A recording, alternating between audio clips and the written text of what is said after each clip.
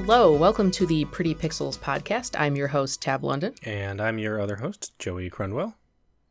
And today, what are we starting with, Joey? You have a surprise for us. Well, we're starting a little... So this episode is about Resident Evil, but I just got my Mass Effect Legendary Edition cache in. I ordered that special edition, very expensive Legendary cache, and it shipped early. It does not come with the game, so I'm not getting the game early, which is fine because I have Resident Evil to play this weekend. But I got the cache in. I haven't opened it yet. I just pulled it out of the big kind of cardboard box, and this thing is massive. It's this huge black box.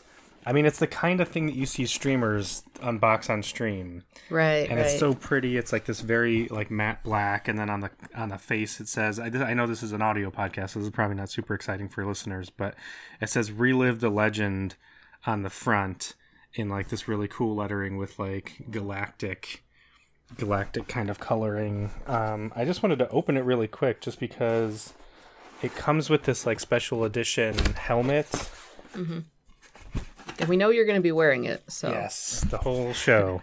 There's a nice little letter in there that says, Shepard, when I graduated from the N7, blah, blah, blah. It's like a letter telling me, pretending like I'm Commander Shepard, but I don't know what this is. What is this? This is some sort of art print, maybe? It might be. It's very thick and heavy. Ooh. Like a metal print? Or maybe it's like a background for the helmet? I forgot what's in this. I ordered it mainly for the helmet, and I was like... Mainly for the helmet. He's going to go to sleep in it. If I remember correctly, the helmet has, like, functionality. Like, there's, like, lights. Oh, shit. And, like, you can wear it and everything. So this looks like some kind of... I guess some kind of art print. It's very heavy-duty. I don't know if you can see that. Yeah. But it's like, you think it's meant to be part of like a display board or something? Yeah, I think so. I'm not gonna. Oh, there's several. There's another one. Oh, there's two. This is the ship. I can see the N7 or the Normandy through that. There's a nice little metal. By the way, does this release on is it the 14th? Is it the 14th? It might be the 14th. For some reason, I had the 10th in mind, but it very well might be the 14th. There's the steel case that it comes with. Very pretty. Oh Lord. Okay, you know what? I'm not gonna. It's all taped up. Aww. Yeah, it's again. It's an audio podcast. I will post pictures. I'll pull out the whole thing and take pictures and stuff, and I'll post it on my Twitter. So if you should be interested, check out my Twitter at Losperman, LOSPERMAN, and I'll post some pictures of the helmet. Of me wearing it naked, but no, I won't. I won't be wearing it. I'll just every be naked. week. It's something, man. Gotta spice it up a little bit, but so I guess let's put that aside. I'm very, very excited. We'll have plenty to say about Mass Effect Legendary Edition when we start playing it in a couple weeks. But until then, Resident Evil. Or, okay, before... there's some Resident Evil in the news, that's why I was going to jump to that, but is there any news that kind of jumped out this week that you want to talk about? The only thing really would be Sony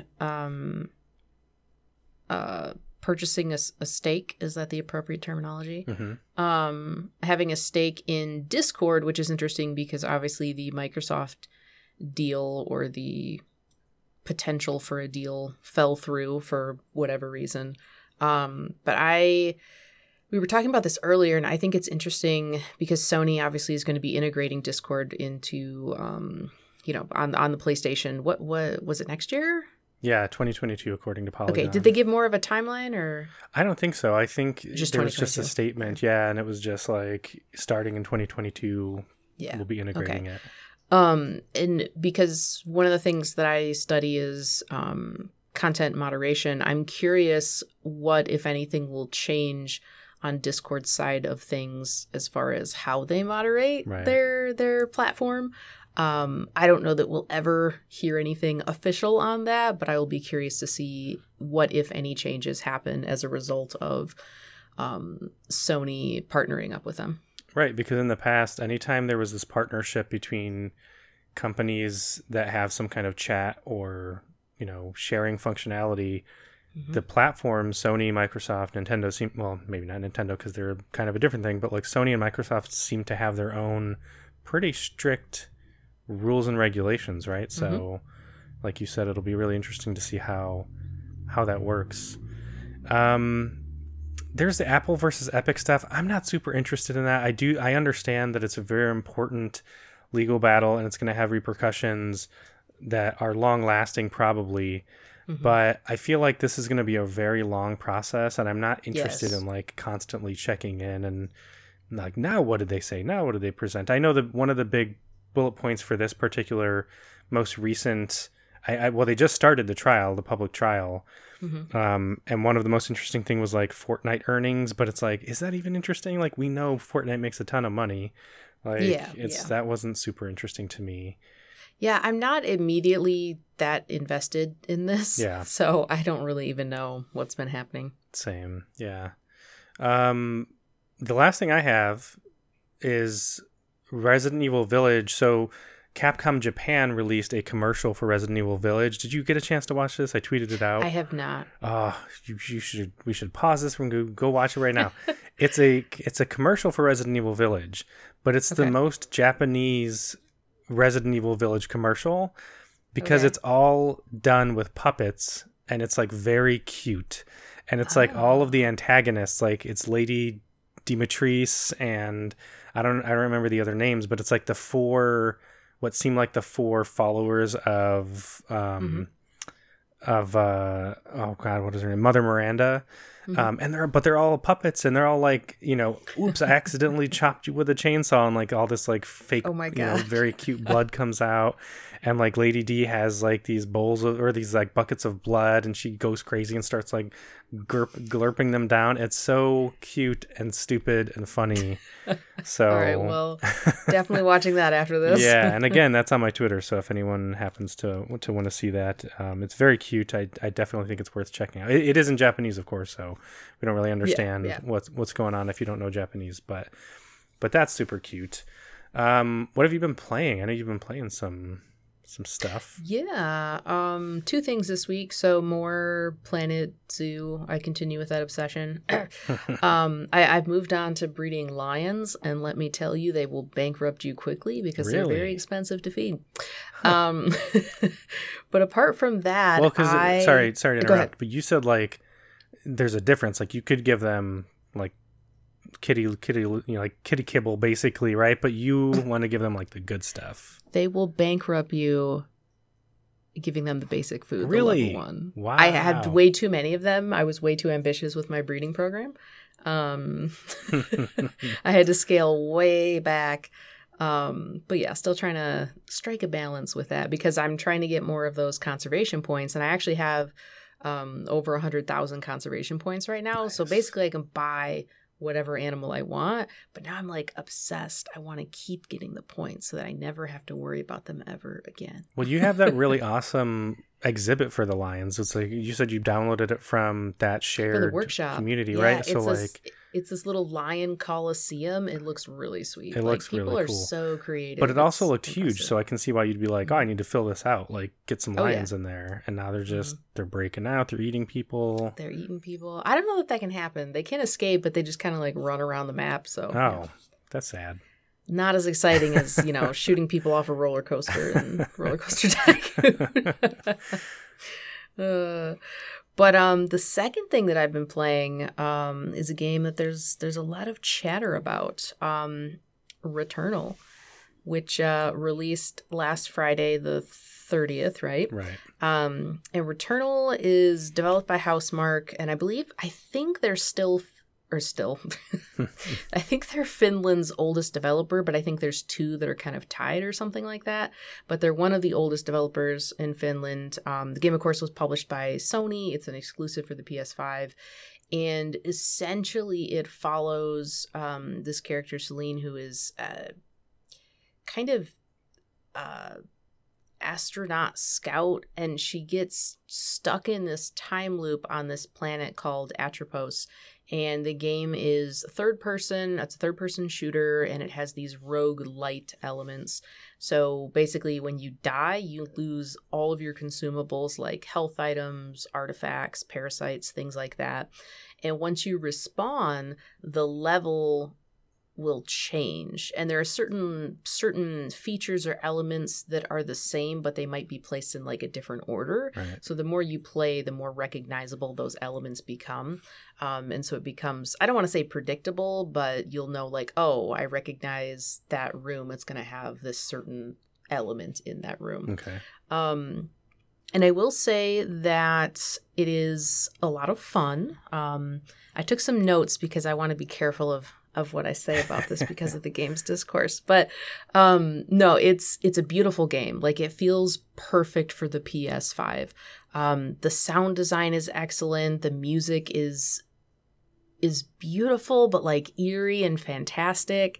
And I think the game really takes advantage of the DualSense in ways that I hope other games do. So not only do you have like the sort of environmental impact that you can feel on the DualSense, but also I don't know if you've looked at any reviews, Joey, but one of the things that people were really talking about with some of those early reviews was in order to fire, well, there's actually like 2 modes for your weapon, and you like hold down the left trigger, and then it's like locked, so to speak, and you have to really push it down if you want to like move to the second firing mode. And I think that maybe that seems more clever than it should, but it was something that's like different enough. I was like, oh, cool. I want to see that in other games because it works really well. Yeah.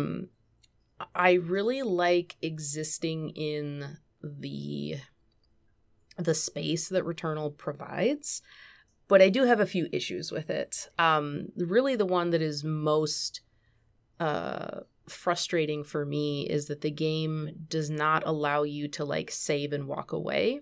And I know there's going to be people who are like, it's a roguelite, you don't need to save.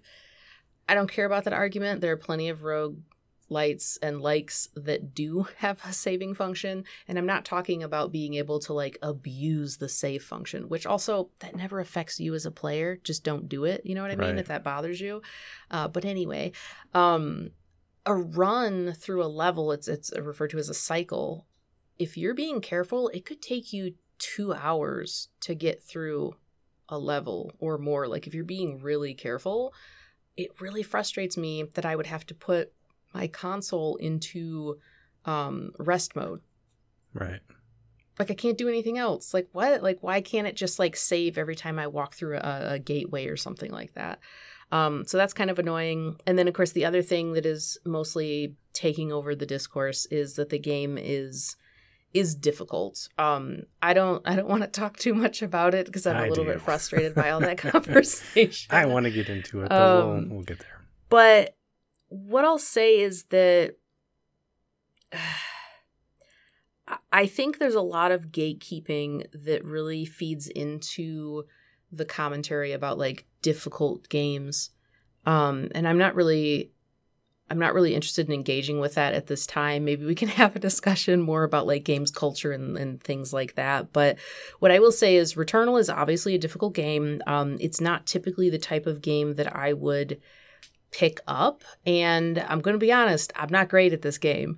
But even though I suck, I keep going back and playing it. Like, I love just the environment and the ambient noises, and it's beautiful. And we were talking about this a little bit earlier in the week, but I feel like this game launched at a time, like it's early enough in the PS5 cycle that people want something new. Yeah. And I had that feeling like I wanted something new. Here. Yeah, but you can get caught up in the excitement of, ooh, new game that's a PS5 exclusive, and then realize like, you know, would I normally have made that purchase? I don't really regret it too much because, like I said, I have been having fun. I played another 2 hours today. I think I'm just under 10 hours. And I think I'm going to keep playing. I'm noticing very minimal improvements in my play. This is not a game that I'm going to beat. I mean, I could probably spend, if I were to spend like 3 years perfecting this game alone, maybe, but I don't have the patience for that. So yeah. Yeah, it's the thing that kept drawing me to it was just how pretty it is. Like it looks like such a gorgeous game, and like you said, it looks like it really takes advantage. I don't know that it. I hope it doesn't push the PS5 to its limits. I'm hoping there's a lot more kind of juice to pull out of it, but juice to pull out of it. What do you don't pull juice out of stuff? Squeeze some juice out of it or whatever. But like, but I kept hearing about that difficulty before it was even being reviewed, and that was and the nature of that type of game where you have to keep doing the same thing over and over again, and that right there that makes it not really a game for me. I get irritable when a game keeps making me do the same thing and I don't feel like I'm getting anything out of it. And so that I just understand that that's just not really my kind of game. And like you said, we don't have to get too far into the discourse, but one of the things that I'm kind of annoyed at with the discourse and the discussion around this game is that there's the idea about accessibility, which first of all, I'm in agreement with the people that say that games should be accessible for everyone. I know that there's an argument that, well, this game isn't for you. I just think that is kind of unfortunate. I think there are people that, in terms of skill level, aren't able to play these games, and that's one unfortunate thing. But really, it's, again, disability. There are people that physically are not able to play these kinds of games, and to say that it would like ruin the game or ruin the experience if you're adding optional difficulties, that's what frustrates me. It's just like you were saying with the saving thing. It's like, you don't have to. If you want to be a hardcore player and play it as intended and play it hardcore and all that stuff, you have that option. If you don't want to, you can play it easier, you can play it harder, whatever it is. It's just giving options. It doesn't necessarily mean that it's ruining the game. Right. And I mean, I don't understand the people that get caught up in, well, you cheated then, or you would take advantage of the save system, or like that somehow takes away from the fact that like you beat the game or whatever, that you're enjoying the game. People have been save scumming on PCs for decades. Like, it doesn't affect you. Right. And I also feel like it's saying something about how you value other things like story and exploration in the world and stuff like that. So you're saying that the most important thing is the challenge. And without that, like there's no value? Left? Right, exactly. Yeah. And the other thing is, I know we just started talking about this and we don't have to get too far into it, but what I've noticed is a lot of reviewers seem hesitant to use the difficulty as a criticism for the game. Gene Park, for the Washington Post, actually didn't finish his review because he couldn't get past the second world. So he got his review copy early. He, as a gamer who says, I don't remember the exact quote, but it's something like, he plays Dark Souls for fun. So, like, as someone who plays those kinds of, like, maddeningly difficult games, he couldn't get past the second world in time to get a review out. So he didn't give it a review score, and he just said, I guess this is just, like, my thoughts on the game. And, like... Which, by the way, also valid. Yeah, absolutely. But the unfortunate thing is reviewers are expected to get through the game and to give it an objective seeming score. But the problem is, like, reviews are not objective. Reviewers, I've heard on plenty of occasions, say these are subjective. These are just our personal feelings about the game. This is if we like the game or if we dislike the game. But they're also expected by some people to be objective. You have to give it a review score, and that implies a level of objectivity, a level of, like, valuing this thing. But that's a whole nother issue with gaming culture, I think. Right, but I feel like that score, a lot of these reviewers are not allowing the difficulty to affect the score. And the reason that it annoys me is because they allow it when a game is too easy. Like, when we started having this discussion, I immediately thought of Super Princess Peach for the Nintendo DS, I think it was. And one of the main criticisms of that game was that it was too easy. And so I went and looked it up, and like the IGN score, they ding it because it's easy. It says, oh man, I lost the little quote that I had. There are two sides. On the one hand, you pretty much know what you're getting. On the other hand, it's a Nintendo developed platforming. It's an interesting balance. Even if it's a little too easy for the usual gaming crowd. When you look at the Wikipedia article where they do the consensus of the reviews, It says the game's lack of difficulty was intensely criticized, and then they give several examples from GameSpy, IGN, GameSpot. The GameSpot review says that the byline is, it's a neat, not the byline, but the subtitle is, it's a neat bit of role reversal for Peach, and it does a good job of defining itself outside of the Mario formula, but the game is too easy for its own good.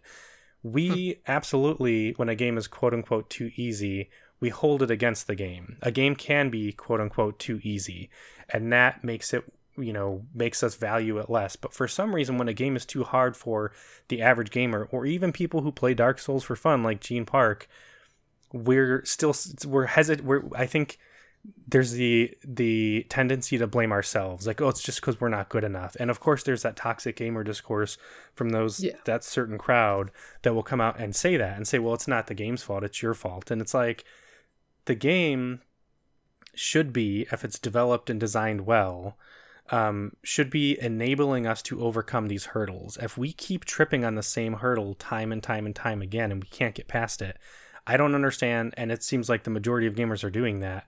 I don't understand how we're hesitant to be like, well, that must just be us. If it's enough people that are doing it, at what point does it become the game's fault? That's the only part where I get sort of annoyed at the discourse, is that there's this sort of hesitancy that, not even in terms of accessibility, I think that's a different issue, but in terms of difficulty, to hold games accountable for being too difficult. You know what I mean? Does that make sense? Yeah, I will just say, from my perspective and just my experience with Returnal, like, there's no doubt that it is a difficult game, but there's also no doubt that I have not mastered the movement system.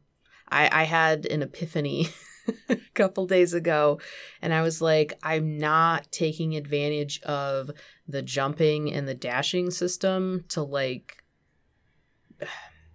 yeah, I'm just not taking advantage of it as fully as I could be. And that's something that I would have to master if I'm actually going to improve at the game. Okay. Do you think the game does a good job of explaining those mechanics? I haven't played it, so that's one of the ways it's kind of light on tutorial. Right. And I don't know that I've played another Housemarque game. Have you? I don't think so. Yeah, so I don't know if this is like par for the course for them or what. Right. I know this is a new genre for them. I don't think they've ever done And there's plenty that's impressive with this game. Like the fact that, okay, this is a new genre for them. I think I saw a review that was like, they made the transition to third person seamlessly. I agree. There's no issues with that. It's like they've been making third person games for a long time. That's how it feels, how it looks and feels. And I think they must have, I'm assuming, had some maybe assistance from Sony as far as like how they like took advantage of the system. It like doesn't seem to put any strain on the PS5, and also the load times. Oh my god, what load times! It's so fast. I'm like, you just hit the X and it's bloop done. Like it's impressive, right? And it's such a visually pretty intensive game, right? So it's like that is doubly impressive. So I think it's just one of those games where it's like, I'm sad that I'm probably not going to play it because it's so pretty. That the concept is right up my alley. I think in terms of representation, it's great. It has a woman who is older. We don't get that very often. I can't think of very many like older female protagonists.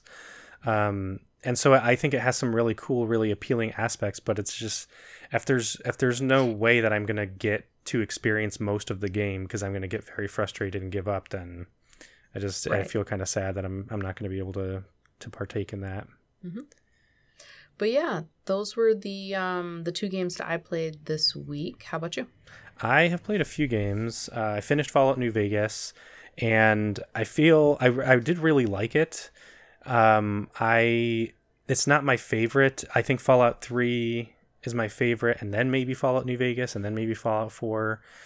Fallout New Vegas has a very complex story structure that is impacted greatly by choice and by action. And so once you get to a certain point in the game, so I think I might have mentioned before, but there are a lot of factions in this game, big and small. So there are big factions, these major organizations that have an impact on the ending of the story, where if you align with them, you'll get a certain ending, or if you go against them, you'll get a certain ending, that kind of thing. And then there are a bunch of smaller factions which can pop up in that final battle or cannot find, they can pop up against you, they can pop up for you depending on your actions. So there's like tons. I can see some people, this is their favorite Fallout, and I can see in terms of replay value and story variability, this game is amazing. You can go through this and play, because like the ending that I got, when you finish the game, it goes through this like series of kind of slides where there's a voiceover and it says, this is what happened to your character, this is what happened to this faction, this is what happened to this faction and this character, and it goes on for a while, and it goes through major and minor groups. So there were groups that I had interacted with in the very beginning of the game that I forgot about, that the ending was like, and this group just was wiped out by all the war and whatever. And I'm like, what the fuck? Like, was there something I could have done to affect that? I don't know. But I feel like that makes that game kind of almost infinitely replayable. But on the other hand, when I got to that point in the game, I was feeling a little bit rushed and kind of like antsy to just move on, because the game was acting kind of hitchy, as I mentioned before. Now, granted, my last 2 play sessions were pretty smooth, not a lot of hitching, but there were a good 2 or 3 play sessions that were just hiccupy and hitchy, and it made those stretches of game very frustrating. And I was starting to run up to the point where like, I want to finish so I have time to play Resident Evil. I can't still be playing this game and all that kind of stuff. So I'm not blaming the game for it. I just was starting to feel rushed. But overall, aside from just kind of being a little bit frustrated by all the hurdles I had to jump at the end of the game, I really liked it. I took the NCR path, and if anyone's played the game, they know what I mean. What I do find interesting is that when you have all these factions, I suspect that as you're going through, there's a faction that feels instinctually, just from your gut, like the right choice, like the quote unquote best choice, in terms of like the best for this region, because that's part of what you're doing this for. And for me, it felt like the NCR. But then I finished and I noticed only 7% of people had gotten that ending in terms of the trophies on PlayStation. There were 2 other endings that had like 14% that seemed like the more popular endings. And I'm like, it's so interesting, because from my perspective, granted, it was a complicated choice. I don't think any of the factions are perfect. But just maybe like my path through the game, the NCR, which is the New California Republic, which is sort of like a political military kind of standard kind of military kind of group, seemed like the most to offer the most like stability. But I don't know, maybe not. And that, again, that would encourage me, if I had more time and all that stuff, to play again and kind of take some different paths. But but I would be super interested if you ever end up picking it back up down the line sometime, what faction you'll go with, because it's really interesting, the choices that they give you. They're very different. I think they did a really good job of writing really distinct groups and things like that. Good. Man, I want another Fallout. Give it to me. Just a few more years. Yeah. Hopefully not. Hopefully now with Bethesda and Microsoft together, it'll be a more, I mean, I don't know what their production situation was before that, but hopefully there's a lot more like clear direction, more resources, and they start getting stuff knocked out. After that, I was like, I want to play small, kind of more light kind of fare. So I played a game called Sakura Succubus, which is a visual novel, and I'm not even going to call it erotic or like sexual, because it's not. It might not even be rated M for mature. It is very suggestive. I guess that's what I would say. But it's a visual novel. It's a Japanese visual novel, so it's very much like, oh, there are these 3 girls who want to bang you, and you gotta like go through these. But it really is just a visual novel. You just click through stuff. There are a few choices in it, but I don't think they make any effect on the story or have any effect on the story. And so it was the easiest platinum trophy I've ever gotten, because I literally just spent like 2.5 hours clicking through this story, which was poorly written. I feel like it's the kind of game that it almost inspires me to write a visual novel, because I'm like, I can see there's some interesting stuff there, but it's very limited. The artwork's pretty limited. Like, there aren't very many animations or drawings. And so I can see that there's like something there that's like interesting, but like I want more, and I feel like I could be on a team that would do more. So it's almost an in a way kind of inspirational. In his book On Writing, Stephen King has a whole part where he's talking about like when you reach that point where when you read something and you're like, I could do that better, that's when you should start writing. Mm-hmm. And I'm kind of like, maybe I should start making games, because I play a game like that and I'm like, the writing is so bad. Like, I know I could do better. But then I think that sort of led me to replay Arcade Spirits. I just bought Arcade Spirits during one of the PlayStation sales. Mm-hmm. I played it originally for PC, and I was like, I know I like that game. That's a really good visual novel / romance sim. What is it called? A romance sim? Yeah. Dating sim. Not romance sim. That sounds wrong. That's a really good, well-written dating sim. It's pretty long, but I was like, I've already played through it. I got Naomi, the girl of my dreams in that game. So this time I just want to get the platinum trophy because it's a game that I really like. So that's what I'm doing now. I just made it through my first playthrough, and then of course I played the most recent 60-minute Resident Evil Village demo, which was mostly just doing the same stuff I've already done. Right. So I don't have much to contribute to that other than I'm very excited for the game. Friday. Yeah, buddy. My little Best Buy thing's like, we're getting it prepared for you to pick up. And I'm like, yeah, buddy, here I come. But yeah, so that is what I have been playing. Cool. All right, so that is what we've been playing, but our main course for this particular episode is a Resident Evil retrospective. So Resident Evil Village is coming out later this week. We've already mentioned that. It's probably apparent if you listen to previous episodes that I am incredibly excited. Resident Evil is one of my favorite franchises. I really loved the recent entries into the series, so... and when I saw the first trailer for this game, I was like, oh my God, you're taking all the elements that I love and you're adding in like these beautiful big Castlevania style castle, beautiful big sexy vampires. So everything just seems to be lining up. So I'm super excited. You mentioned you were super excited to watch me play because you've watched me play a couple of the recent games. So I think this is going to be really fun. I'm also excited just to see what people do with it, because with Resident Evil 2 Remake, I feel like that was the first entry in the series that really got kind of like the widespread meme and like, you know, people making videos and people replacing, like modding it and replacing Mr. X with Thomas the Tank Engine or, you know, whoever. And I've already seen people doing that with even just the Resident Evil Village demo. So I'm super curious about that kind of stuff to see what kind of like memes and jokes and everything come out of it. But yeah, so I'm super excited. So we wanted to do sort of a retrospective to look back on the series. It's a pretty old series. The very first game in the series was released in March of 1996 in both Japan and North America for the original PlayStation. And I think that kind of dual release shows that from the very beginning, this was meant to be a global franchise. It was meant to appeal to both Western and Japanese and Eastern audiences. Right.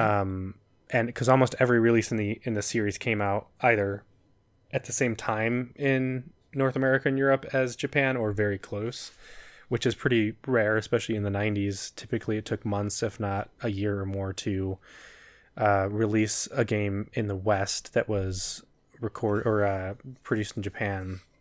But it wasn't the first survival horror game necessarily. There were games like Alone in the Dark or the Clock Tower games or D that had horror elements, but I think it came to define the genre. I don't remember if it was the first game that was considered a quote unquote survival horror game, but it absolutely became the one to define the genre and kind of set the precedent for a lot of things. I don't want to go through an exhaustive history. I shared a timeline of releases in our shared document for the podcast, and as I think you can attest to, it's massive. There are tons of games. Confirm. And I didn't even list everything. I didn't list any of the mobile games. There are 20 mobile games. I'm only going to go through the mainline games here just really quick, just to give you a sense of what the mainline releases look like.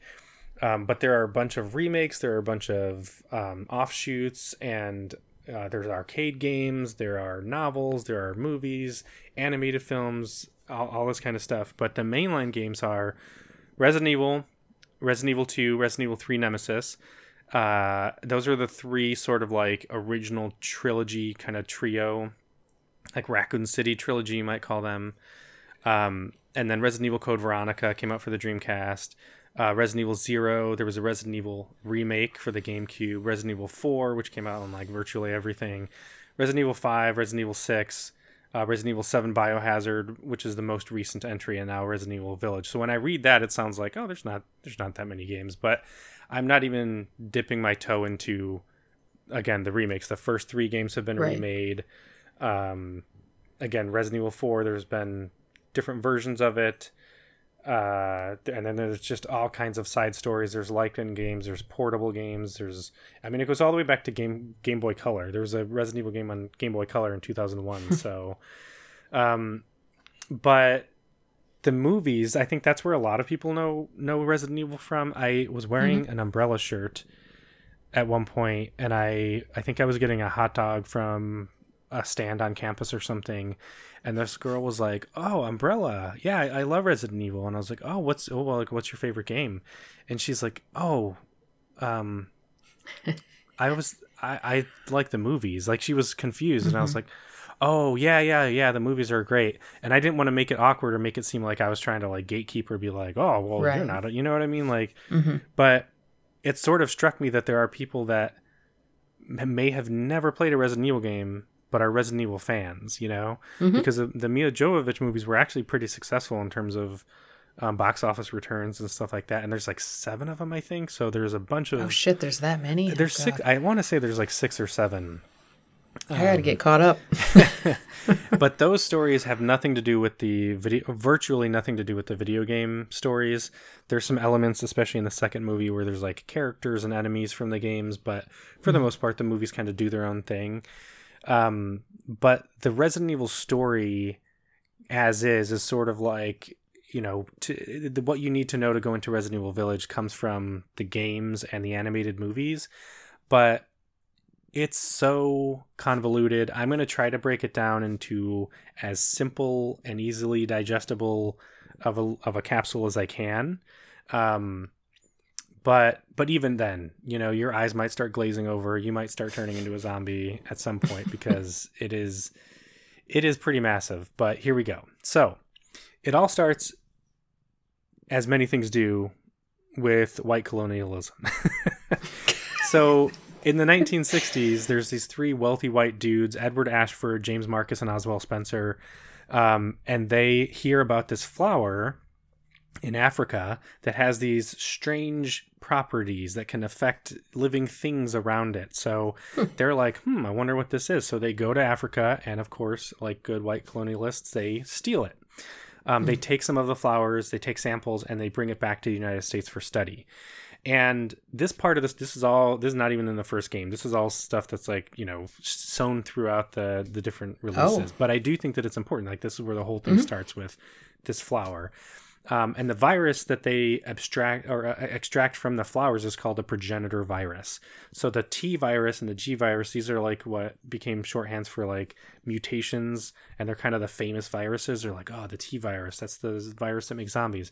But it all starts in Africa. It starts with these 3 wealthy white dudes, Ashford, Marcus, and Spencer, and they find it, and they're like, ooh, we can exploit this. So they bring it back to the U.S., and they're like, well, we need to do all these experiments, but what we're doing is probably illegal. We want to exploit this and find ways to sell it and make it into weapons and stuff like that. So they form Umbrella Pharmaceuticals in 1968 as a front for their illegal experiments. The problem is, of course, you get 3 wealthy, powerful white dudes together, and they can't play well together, right? Because they have these big egos and these agendas, and so they start infighting. They start coming up with, you know, one person wants to do this with the research, one person wants to do that.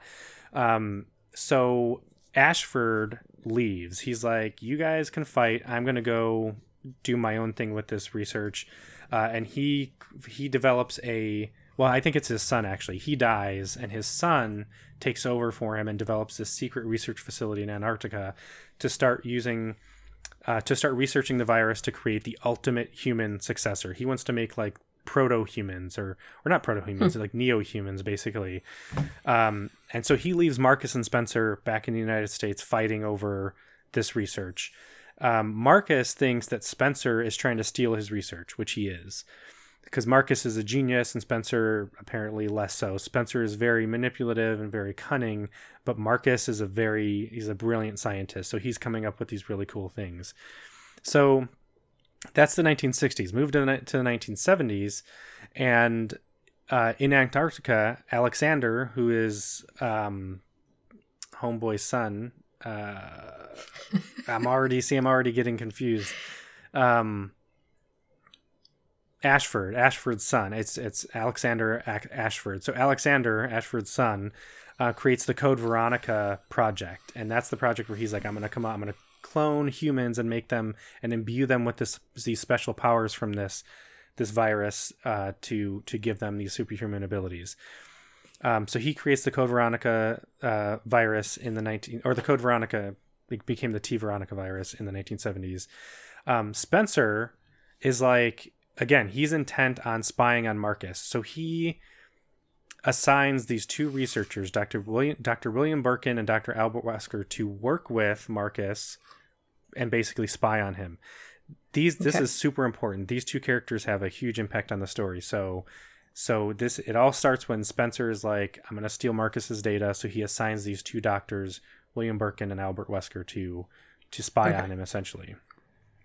In 1978, Marcus, the brilliant researcher, successfully creates the T virus using that progenitor virus, that original one, and infusing it with leeches. So he finds a way to like imbue the T virus with leeches, which gives it certain properties to regenerate. And one of the byproducts of that is if it infects humans, they become zombies. So this is where the whole T virus zombies thing starts. But Spencer, of course, trying to figure out what Marcus is doing, steals the T virus, thanks to William Birkin and Albert Wesker, and then brings it to this mansion that he's built in the woods in the Arklay Mountains, which is outside of Raccoon City. So this is all, of course, going to come to play in the 90s when the Raccoon City incident, which is kind of what kicks off the game series, happens. But he takes the T virus and brings it to his underground lab under this mansion in the Arklay Mountains. Hopping back to Antarctica, so Alexander creates these clones. I'm still unsure about this, and I don't think the synopses that I looked at were very clear, but essentially what Alexander did was he cloned members of his family and then pretended that they were his children. And so Alexia, his daughter, who I think was really his aunt or something, a clone of his aunt. It's very confusing. She's brilliant. She's like this brilliant researcher. So she creates the strain of this virus called the T Veronica virus, and she injects her dad with it to test it out. Of course, like you do, that's what you do. Obviously, good father figure. And it turns him into this creature called Nosferatu. So she's like, okay, wait a minute. So this thing gives you power, but it mutates too quickly in humans. So what we need to do is inject someone and then put them in stasis for a certain amount of time so that they can come out of the stasis and the thing will be stabilized and they can just retain their human form and control it better. So interesting. She injects herself, of course, because she wants this power. And then she puts herself into a cryogenic sleep for 15 years, and we'll come back to her. So she's on ice. She's chilling out.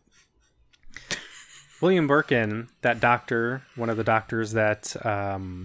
one of the researchers that Spencer assigned to Marcus to spy on him, uses the T virus to create hunters, so bioweapons. So this is where bioweapons start coming into play, and that's what Umbrella would be known for. They're coming up with these bioorganic weapons, or BOWs as they call them. And so he creates these hunters, which are like a fusion of like reptiles and apes and humans, and are kind of these strong, upright reptile type things. But they're really dumb, and he wants something that's smart. So he continues his research and trying to imbue them with intelligence, and he creates the Tyrant, which becomes a staple later on in the series, which is basically almost like a superhuman, big, tall, strong, not quite a zombie, but this like bio weapon essentially. Spencer's like, you know what? I got what I need from Marcus. let's just get rid of him. So he has Wesker, the other scientist, kill Marcus and dump his body. But unfortunately, Wesker, maybe not the brightest, kills him and dumps him with his leeches, his mutated leeches. So the leeches are like, oh, daddy. So the leeches absorb his body because they're like, we can't let this go to waste. And then reform as him.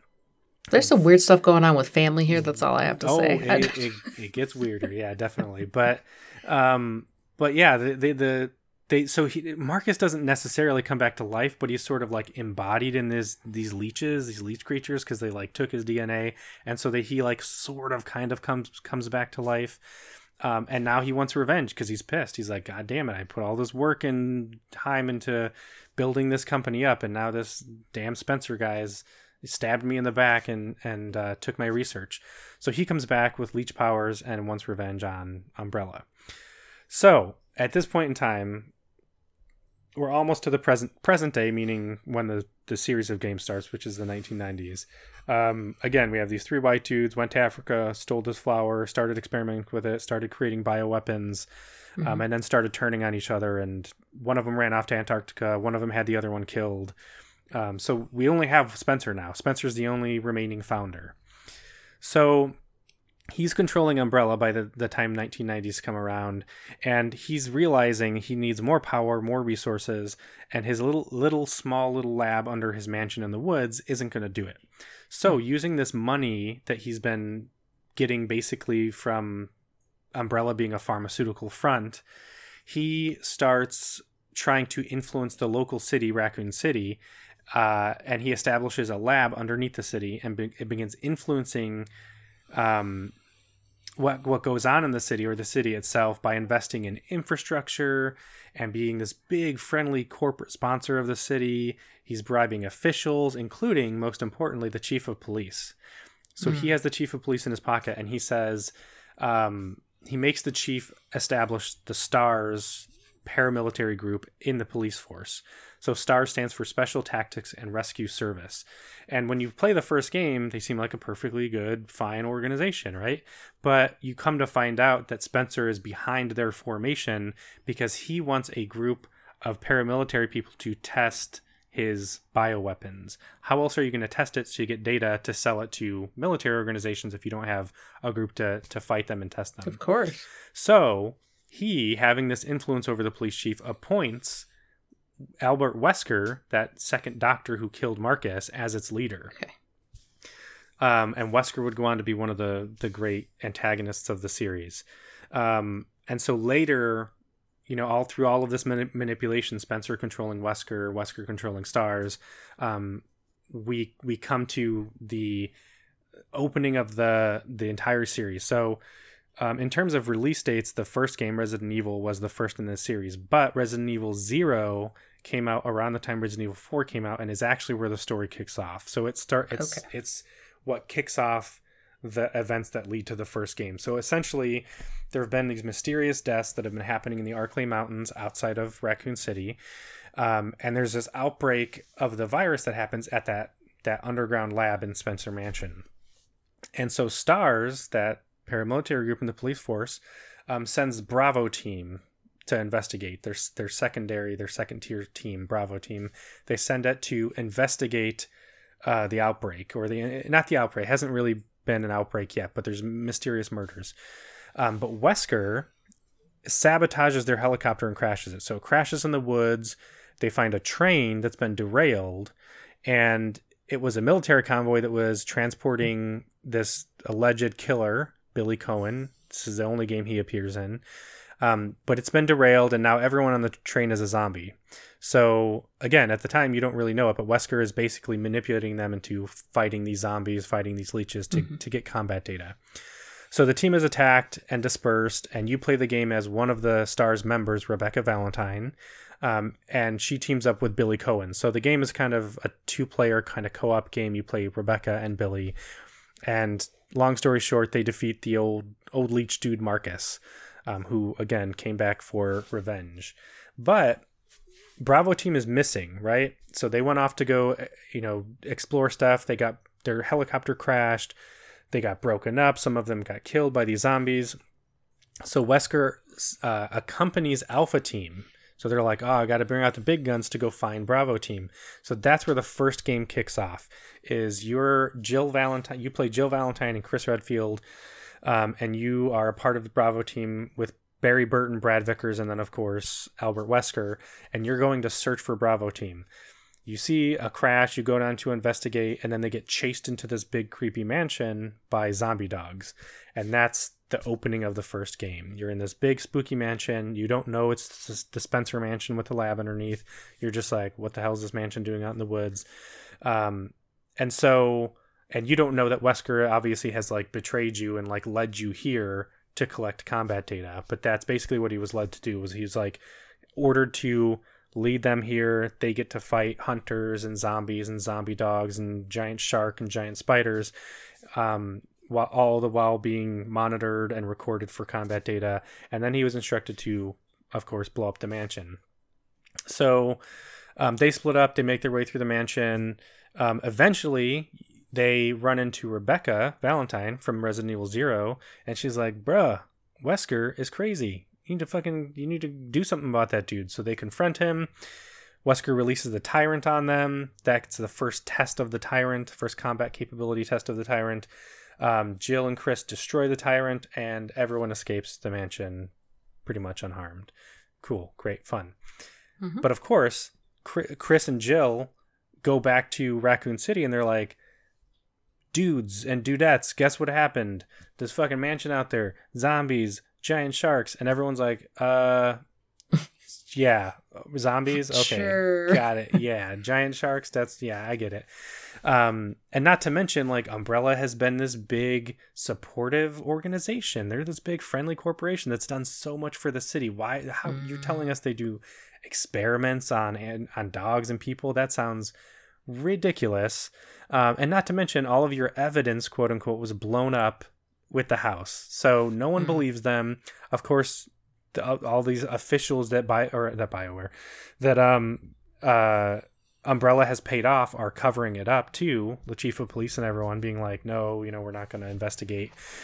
So no one believes them. So Chris, Jill, and Barry are all like, well, you know what? We'll do it ourselves. So we're going to go find evidence. So Chris leaves for Europe. Jill and Barry are in the city. They're getting ready to leave when all hell breaks loose. Now, this is where Resident Evil 2 starts, but they don't, and you have to go into the game to understand kind of how the outbreak happened. The Resident Evil 2 starts when in Raccoon City, and there's already an outbreak. Zombies are everywhere. Everything's crazy, but it doesn't really say kind of like how it starts. Well, how it starts is Dr. William Birkin, that other lead scientist that we talked about earlier who was spying on Marcus, gets spooked. So he thinks, oh no, there might be investigations. I need to get out of here. So he is intent to sell samples of the T-virus to the military. He's like, their bioweapons are all this potential. He's going to sell. So he steals the samples and he's trying to leave the city, but Umbrella gets wind of it and they corner him. They shoot him to kill him, breaking a lot of the vials, and he injects himself as like a last-ditch effort with the virus. And so rats come along and they nom up the broken vials and spread it as rats do. And so that's how the outbreak happens. So the T-virus gets leaked underground and rats spread it. And now the whole city, just massive outbreak, zombies everywhere. And poor Jill Valentine is like, God damn, you couldn't give me one more day. I was almost gone. So now she has to escape the zombie-infested city. Worse, Umbrella sees this as an opportunity to take care of their little pesky stars problem by unleashing one of their new experiments, the Nemesis, who's a tyrant-like bioweapon that's specifically made to track down and kill stars members. That's all it's meant to do. They're going to drop it, and it's just going to go kill all those stars members who are making trouble for them. And they also drop some tyrants around the city as well, just for good measure. Just make sure everyone gets taken care of. So Resident Evil 3 takes place sort of before and after Resident Evil 2, and it's the story of Jill running from Nemesis, kicking Nemesis's ass, and escaping the city. She's helped by a dude named Carlos Oliveira, who's the only time we see him as well. There's a lot of these characters that are just in one game, essentially. and he's a mercenary hired by Umbrella to help evacuate citizens. He doesn't really know what's going on, but he helps Jill escape the city. Jill gets infected at one point by Nemesis. He helps cure her, and then of course they escape the city and everyone's happy. But while she's running around being a badass, the events of Resident Evil 2 take place. The Resident Evil 2 centers around two characters: Leon Kennedy, who's a new rookie cop for the Raccoon Police Department. He's coming to report for his first day. Perfect timing. And then Chris Redfield's sister, Claire. So Chris Redfield from the first game, his sister, Claire, has gotten word from her brother. She knows kind of what's going on. So she's like, I need to come track him down. So they both show up to Raccoon City at the same time. And they're both headed for the Raccoon City Police Department. But of course, they're like, oh my God, look at all these zombies everywhere. Surprise. So they get separated on the way to the police station, and they're like, we'll meet up later. So essentially, it's the same thing as the first game. You can choose to play as Chris or Leon as they make their way to and through the police station to both find each other and then escape. So they're separated, like I said, and then Claire, in her story, runs into Sherry Birkin, the young daughter of William Birkin, the scientist who injected himself. Yeah. And then Leon encounters Ada Wong, who says that she's a spy who's looking for dirt on Umbrella, but is later revealed to be a mercenary just bent on stealing the formula and selling it, which is like a theme in this whole series. We're going to keep people just trying to steal it and sell it. She gets shot by Sherry's mom, but appears both the gunshot and what appears to be a very long, high fall. And then while all of this is happening, Dr. Birkin, who injected himself, is causing chaos as he mutates from that injection. So he's getting bigger and stronger and more dangerous and more eyeball-y. He's got like eyeballs popping up all over the place.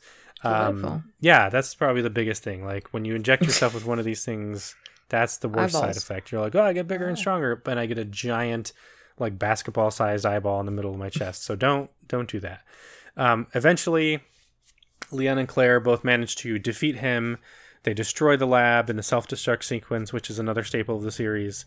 And the city is... So they escape. Again, Jill, Carlos escapes. So Leon, Claire, Jill, Carlos, Barry, Sherry, and probably Ada escape the city, just before it's nuked by the U.S. government. So the government was like, oh shit, zombies, oh my God, it's like a movie thing. So they're like, nope, we're nipping that in the bud.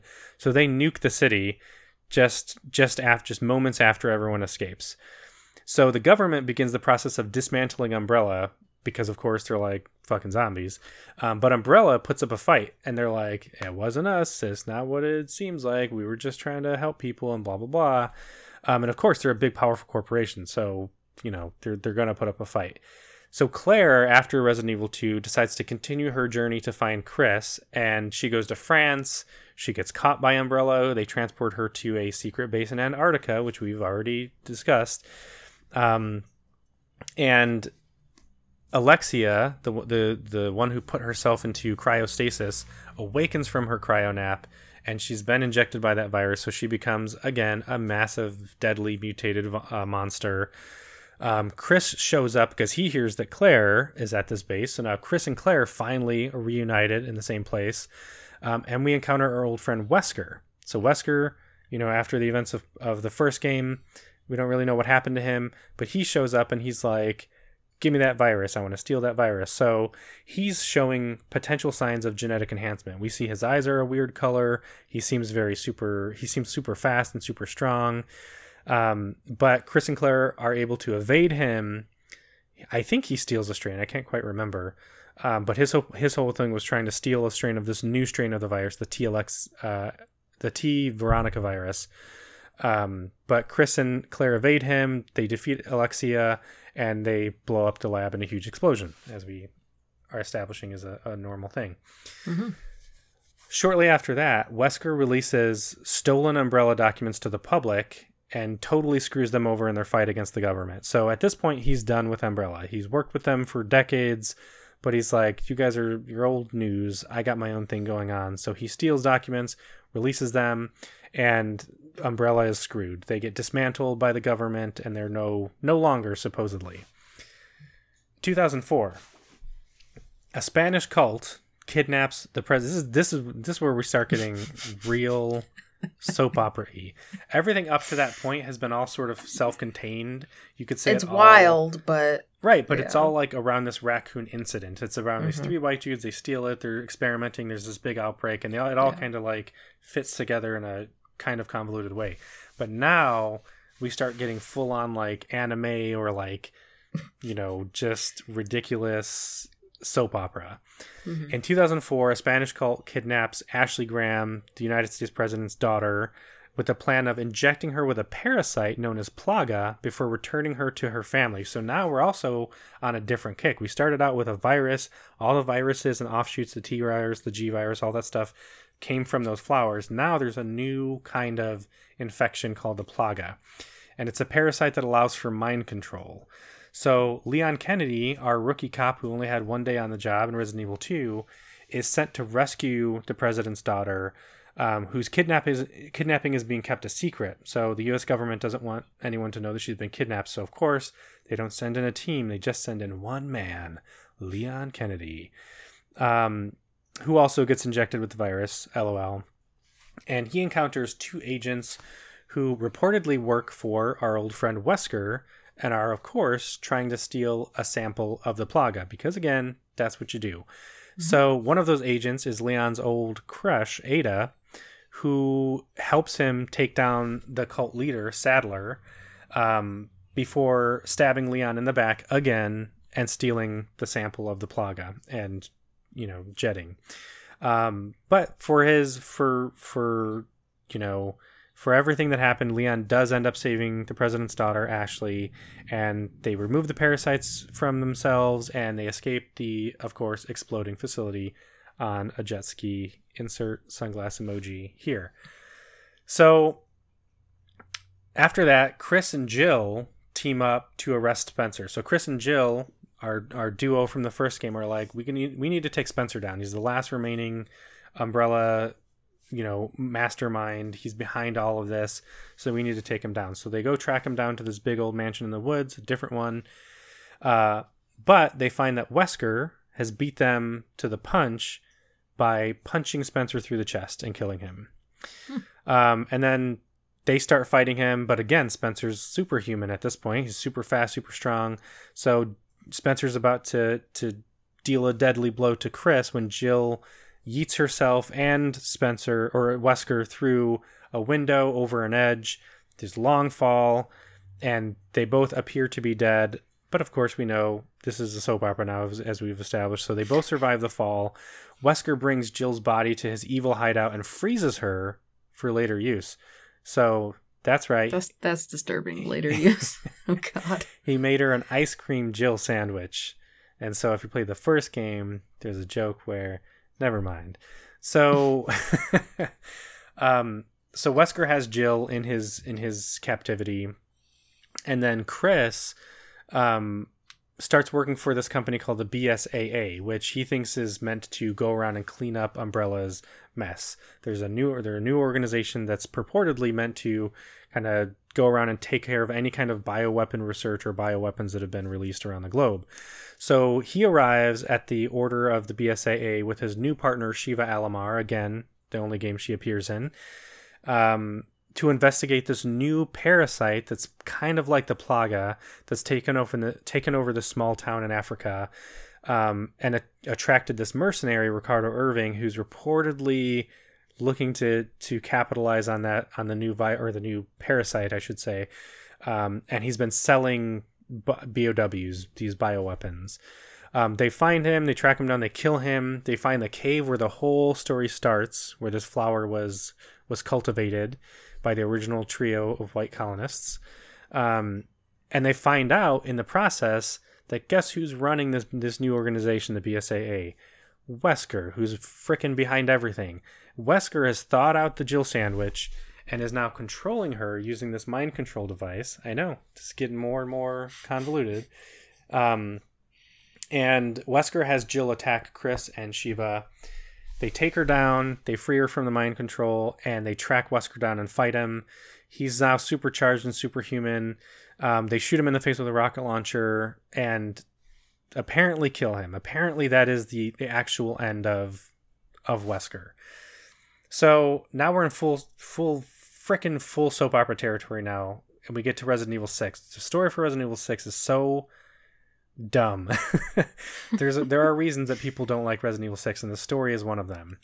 So Sherry Birkin, Dr. William Birkin's daughter, the little girl from Resident Evil 2, is back. She's now a federal agent. She's tasked with traveling to this fictional Eastern European country of Edonia and securing this man named Jake Muller, who apparently has blood that is immune to a new strain of the original virus that's been created and cultivated by a group called Neo Umbrella. So Neo Umbrella is this group that wants to continue the research of the original Umbrella. Jake, this guy in Eastern Europe, as it turns out, mysteriously is Wesker's long-lost son. So again, now we're getting into this bizarre, stupid soap opera stuff. Do you have a question? Tell me how you really feel. It's just this is, I think a lot of fans, including myself, started being like, "Come on, can you just get back to what made the story or the games interesting? Why does it have to be? You have to keep finding ways to like twist and turn the story." It just started getting kind of just dumb. Meanwhile, as Sherry's off trying to track this Jake character down, the new president of the United States decides to come clean about the raccoon incident because that was all covered up. The U.S. pretended like it was this, accidental explosion or whatever. They didn't tell anyone about the zombies, but the president's like, no, we need to come clean. But that Neo Umbrella group organization has a plant working at the NSA, and they have him release the virus at the White House, which turns the president into a zombie. Oh. Leon, he's born and bred for zombie killing, baby. So he sees a zombie, he's got to kill it. So he kills the zombie president. But of course, everyone's like, kills the zombie president. You killed the zombie president. You killed the president. So Leon's like, well, shit. So he has to leave the country. So he goes to China to hunt down that NSA spy because he's like, I'm going to clear this up. I'll go get the guy who did it. So he goes to China to hunt down this NSA spy, where he just happens to meet up with Sherry, Jake, and Chris Redfield, who's hunting Leon's old pseudo-flame, Ada, who turns out to be a clone. But then the real Ada shows up and kills her clone and blows up the research facility because that's what she does. Leon takes down the Neo Umbrella NSA spy. Jake's blood stops a new outbreak, and that's that. Fucking stupid. So now that brings us to the latest game in the latest entry in the series, Resident Evil 7. We've had viruses, we've had parasites, and now we have mushrooms. Not really mushrooms, but fungal spores, essentially. So now we have fungus. So a new group called the Connections, which we need to just get rid of the groups. We need to just get back to Umbrella. But hey, there's this new group called Connections that have found a way to use a necrotoxin found in fungal spores to create a new kind of bioweapon that can not only control people's minds, but also create new beasts, new little beasties using mold spores. So it can basically create new, creatures at will. And it's this new bioweapon. The bioweapon, I don't remember why, honestly, but the bioweapon takes the form of a 10-year-old girl who they call Eveline. And so as a sort of cover for this young girl, they need to transport her. So they decide to transport her on a ship. And to cover for this young girl, they have these two researchers who accompany her and act as her parents, right? Because that's far less suspicious than a 10-year-old girl just wandering around on her own. So she goes crazy and kills everyone on board, except for her quote-unquote mom, a woman named Mia, who's acting as her mother, right? So then the ship gets caught in this big storm and crashes in the ship in a Louisiana bayou. That bayou just happens to back up to the property of the Baker family. The Baker family is this mostly very nice southern Louisiana family. And they find out the ship has crashed in the storm, and they go out to look for survivors, and they find Eveline and Mia. And that's all they know is it's this young girl and her mom, right? So They take them in to save them, to care for them. Eveline's like, wait a minute. Evelyn or Eveline, I can't remember how it's pronounced, but Evelyn's like, I think it's Evelyn. She's like, well, that's all I wanted was a family, and I had to kill my dad, so I'm going to take over this new family. So she infects the Baker parents. What a plan. I know, yeah. I mean, what do they say? It's your chosen family. You choose your... So she's choosing her family. She's like, the Bakers seem nice. So she infects mom and pa Baker to be her new family, her new parents. There's also a son and daughter, Zoe and Lucas. The parents basically, when they become infected, become now suddenly deranged and murderous. Zoe is kind of running from them and hiding, trying to find a way to, if not save them, stop them.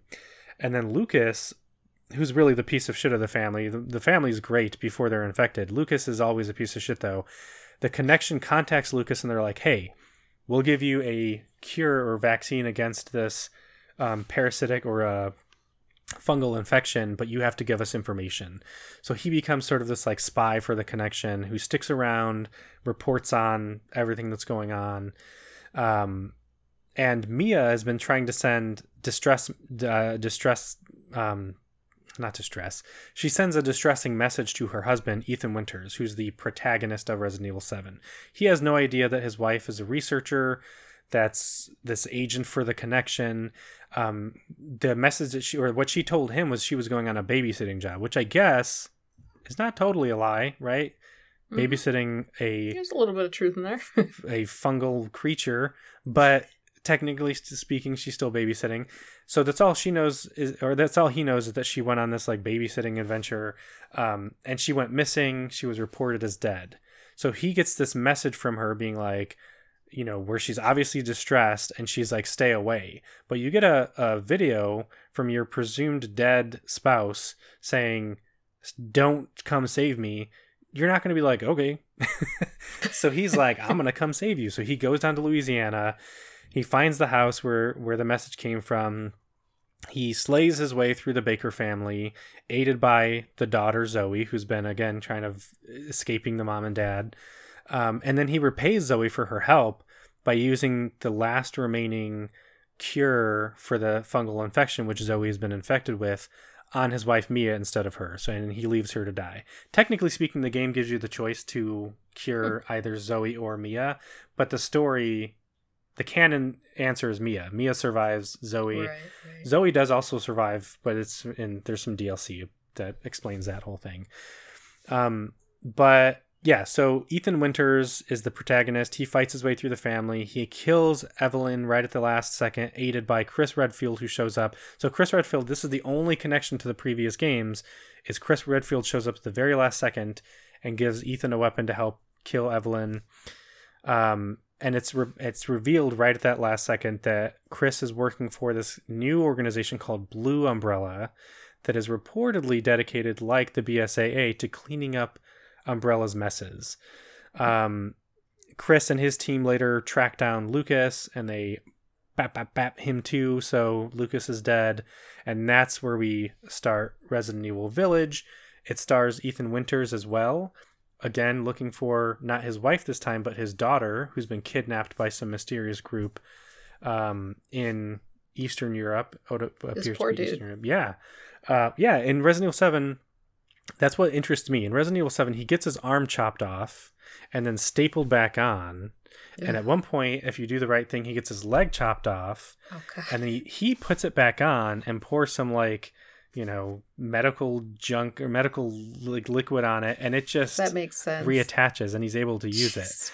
And so they don't really say in the game that he has like healing properties, but I think it's kind of implied that he might have some based on his intake of the spores or something. I have no idea, but there's some. That's very wild, right? So that's the story in a nutshell. I'm missing a bunch of stuff. I'm missing That's the story in a nutshell. I know. There's a whole bunch of nuts. That's like 20% of the story. There's more. I miss stuff. God. I know people, hardcore Resident Evil fans, are probably like, what about this person? What about this game?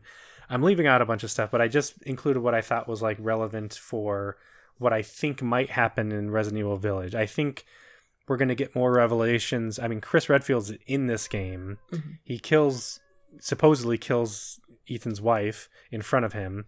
So there's going to be more Chris, and I think we're going to get more revelations about what happened to Umbrella, who this blue Umbrella is. Yeah. So hopefully that was not too long and boring, but that's kind of the run up to Resident Evil Village, and I think what's gonna set us up for that. So, well, I have a quick question. All right, so hit me with your juicy questions. Okay, so that was a lot. I think what I learned most was just about Resident Evil Biohazard. That's what it's called, right? The Resident Evil 7? Yeah. Because that's the one that's the only Resident Evil that I have attempted to play, and that's the one that I watched you play some. I think we did VR, and then I also watched a couple of like Twitch streamers play through it, but that really helped to clarify like the kind of leading into it. My question is, so like you said that the movies aren't really related. Are they not even related to that premise of the 3 white colonizer dudes taking the flower in Africa?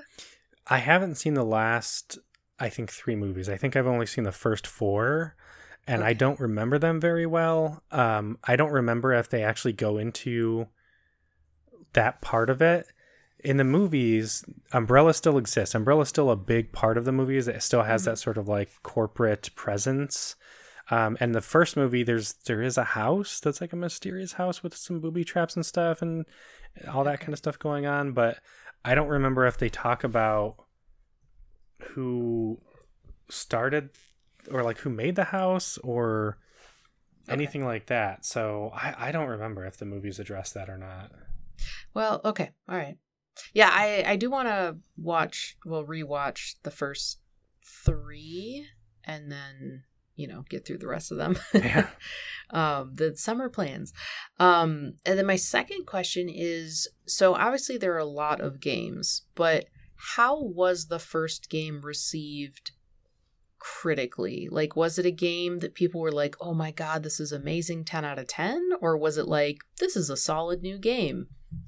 I don't know if it was talked about in terms of 10 out of 10, but it was at the time when the PlayStation platform was finding its identity, and it was one of the killer apps. So like it was such a new, different experience that was a very sort of familiar zombie kind of story, but also you're put right in the middle of the action. So it's, if you look at like early PlayStation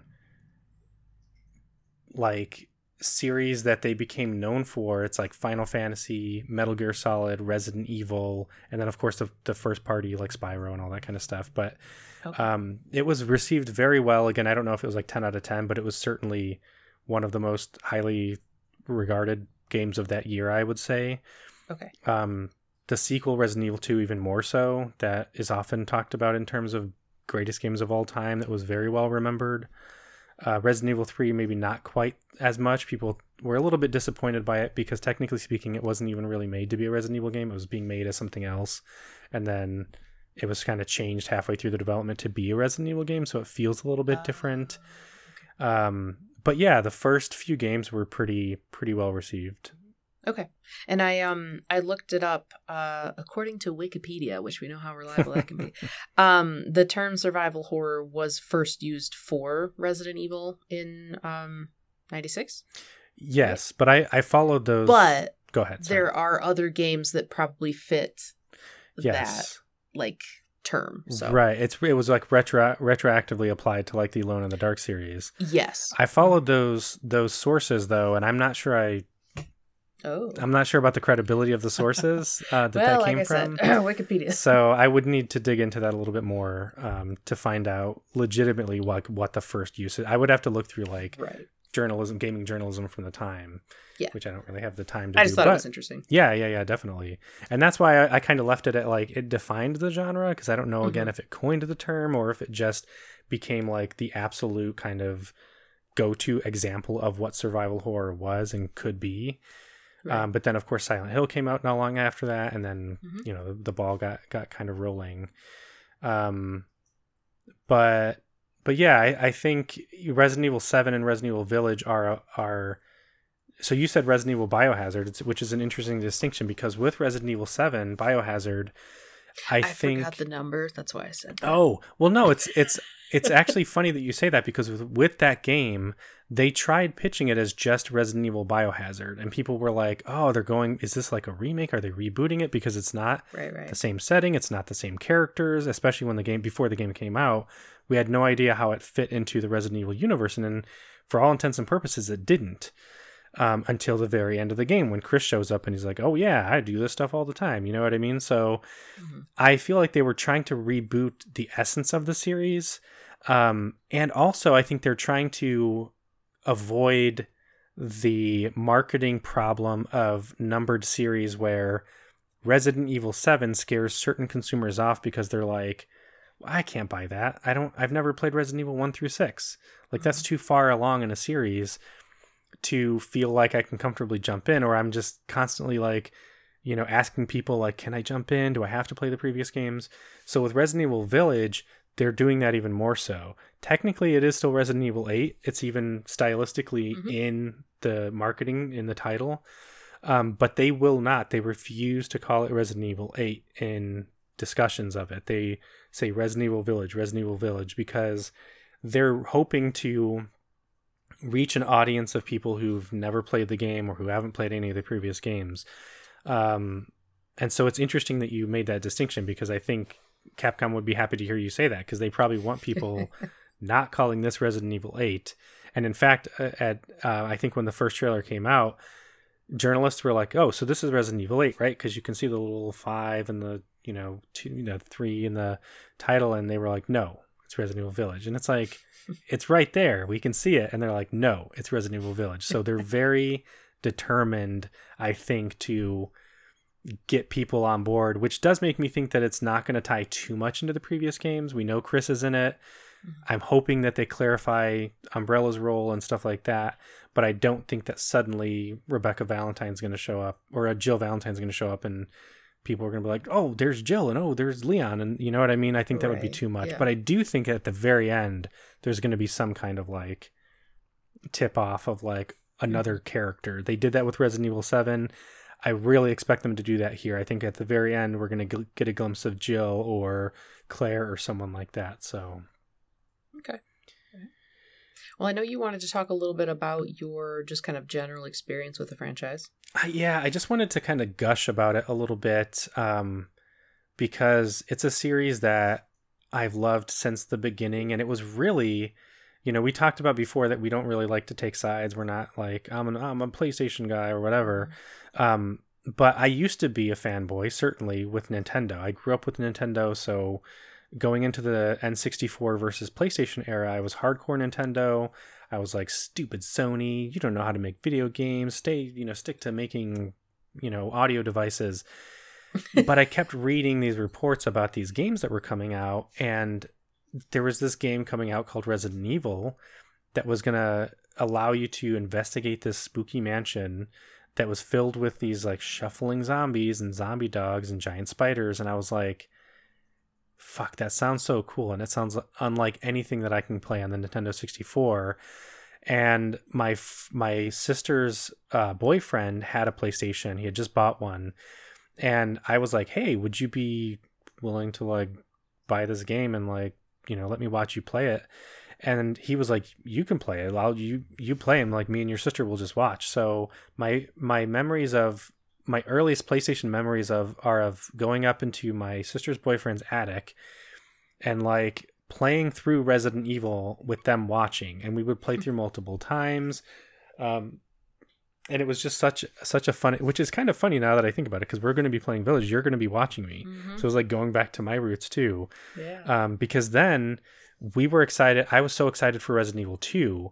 And so that's when I was like, okay, I love playing through Resident Evil and having them watch, but I want to play it more. I want to play it all the time. Like, I don't want to just be like, hey, can we play tomorrow? Can you play on Tuesday? That kind of thing. So I begged and pleaded for a PlayStation from my parents, and we came up to an agreement. I paid for some of it. They paid for some of it. But I got a PlayStation for Resident Evil 2. And the first 2 games I got for it were Resident Evil Director's Cut, because it came out with a Director's Cut, and then Resident Evil 2.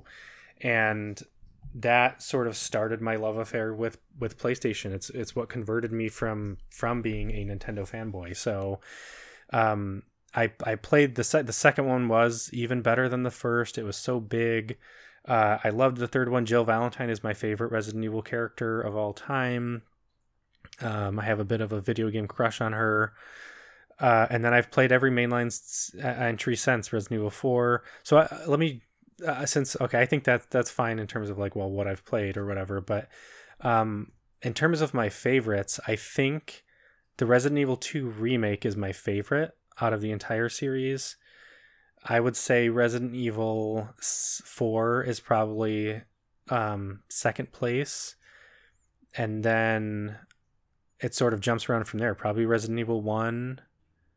And then, I don't know, I haven't really thought about it beyond that point. But I would say my top three are Resident Evil 2 Remake, Resident Evil 4, and the remake of Resident Evil 1, I should say. The remake is really good. I'm on board with a lot of people. I know that there are aspects of Resident Evil 6 and Resident Evil 5 that are good. But I didn't love either of those. It starts with Resident Evil 4 even. It starts turning into more of an action-oriented series. And I was explaining to you, I think off mic, that there's sort of a trend. The first three games, Resident Evil 1, 2, and 3, have a very distinct look and feel. And then Resident Evil 4, 5, and 6 go with a over-the-shoulder camera viewpoint. And so they have their own kind of distinct feel. And then starting with Resident Evil 7, it's first person, so is Village. So I'm assuming there's going to be another entry into this trilogy. It's going to be another first person entry. But I loved Resident Evil 7. In fact, now that I'm thinking about it, I don't know why I neglected to put that on the list. If it's not third for me, it'd probably be fourth. I really liked it. It doesn't have some of the classic nostalgic stuff, of course, so it's not like I'm like, oh, all my favorite characters, but I really liked what it did with like the first person perspective.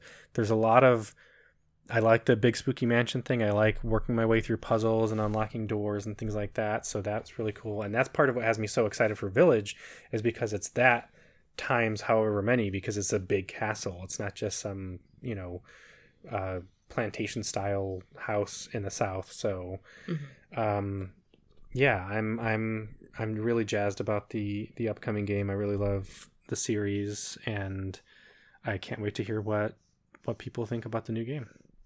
Yeah, I can't wait to watch. I'm very excited. But do we have anything else before I was about to start wrapping up? I don't think so. All right, well, we will report back next week, of course. I'm getting the game this Friday. I'll be playing all weekend. Tab will be watching me. So if you have any thoughts on the Resident Evil franchise that you would like to share, reach out to us at prettypixelspodcast@gmail.com. As I mentioned, I'll be posting... I've been posting a lot about Resident Evil on my Twitter, so if you're interested in that, or if you want to see some pictures of my unboxing of the Mass Effect Legendary Cache box and helmet, check out my Twitter at Losperman. And until next week, we will see you later. Bye.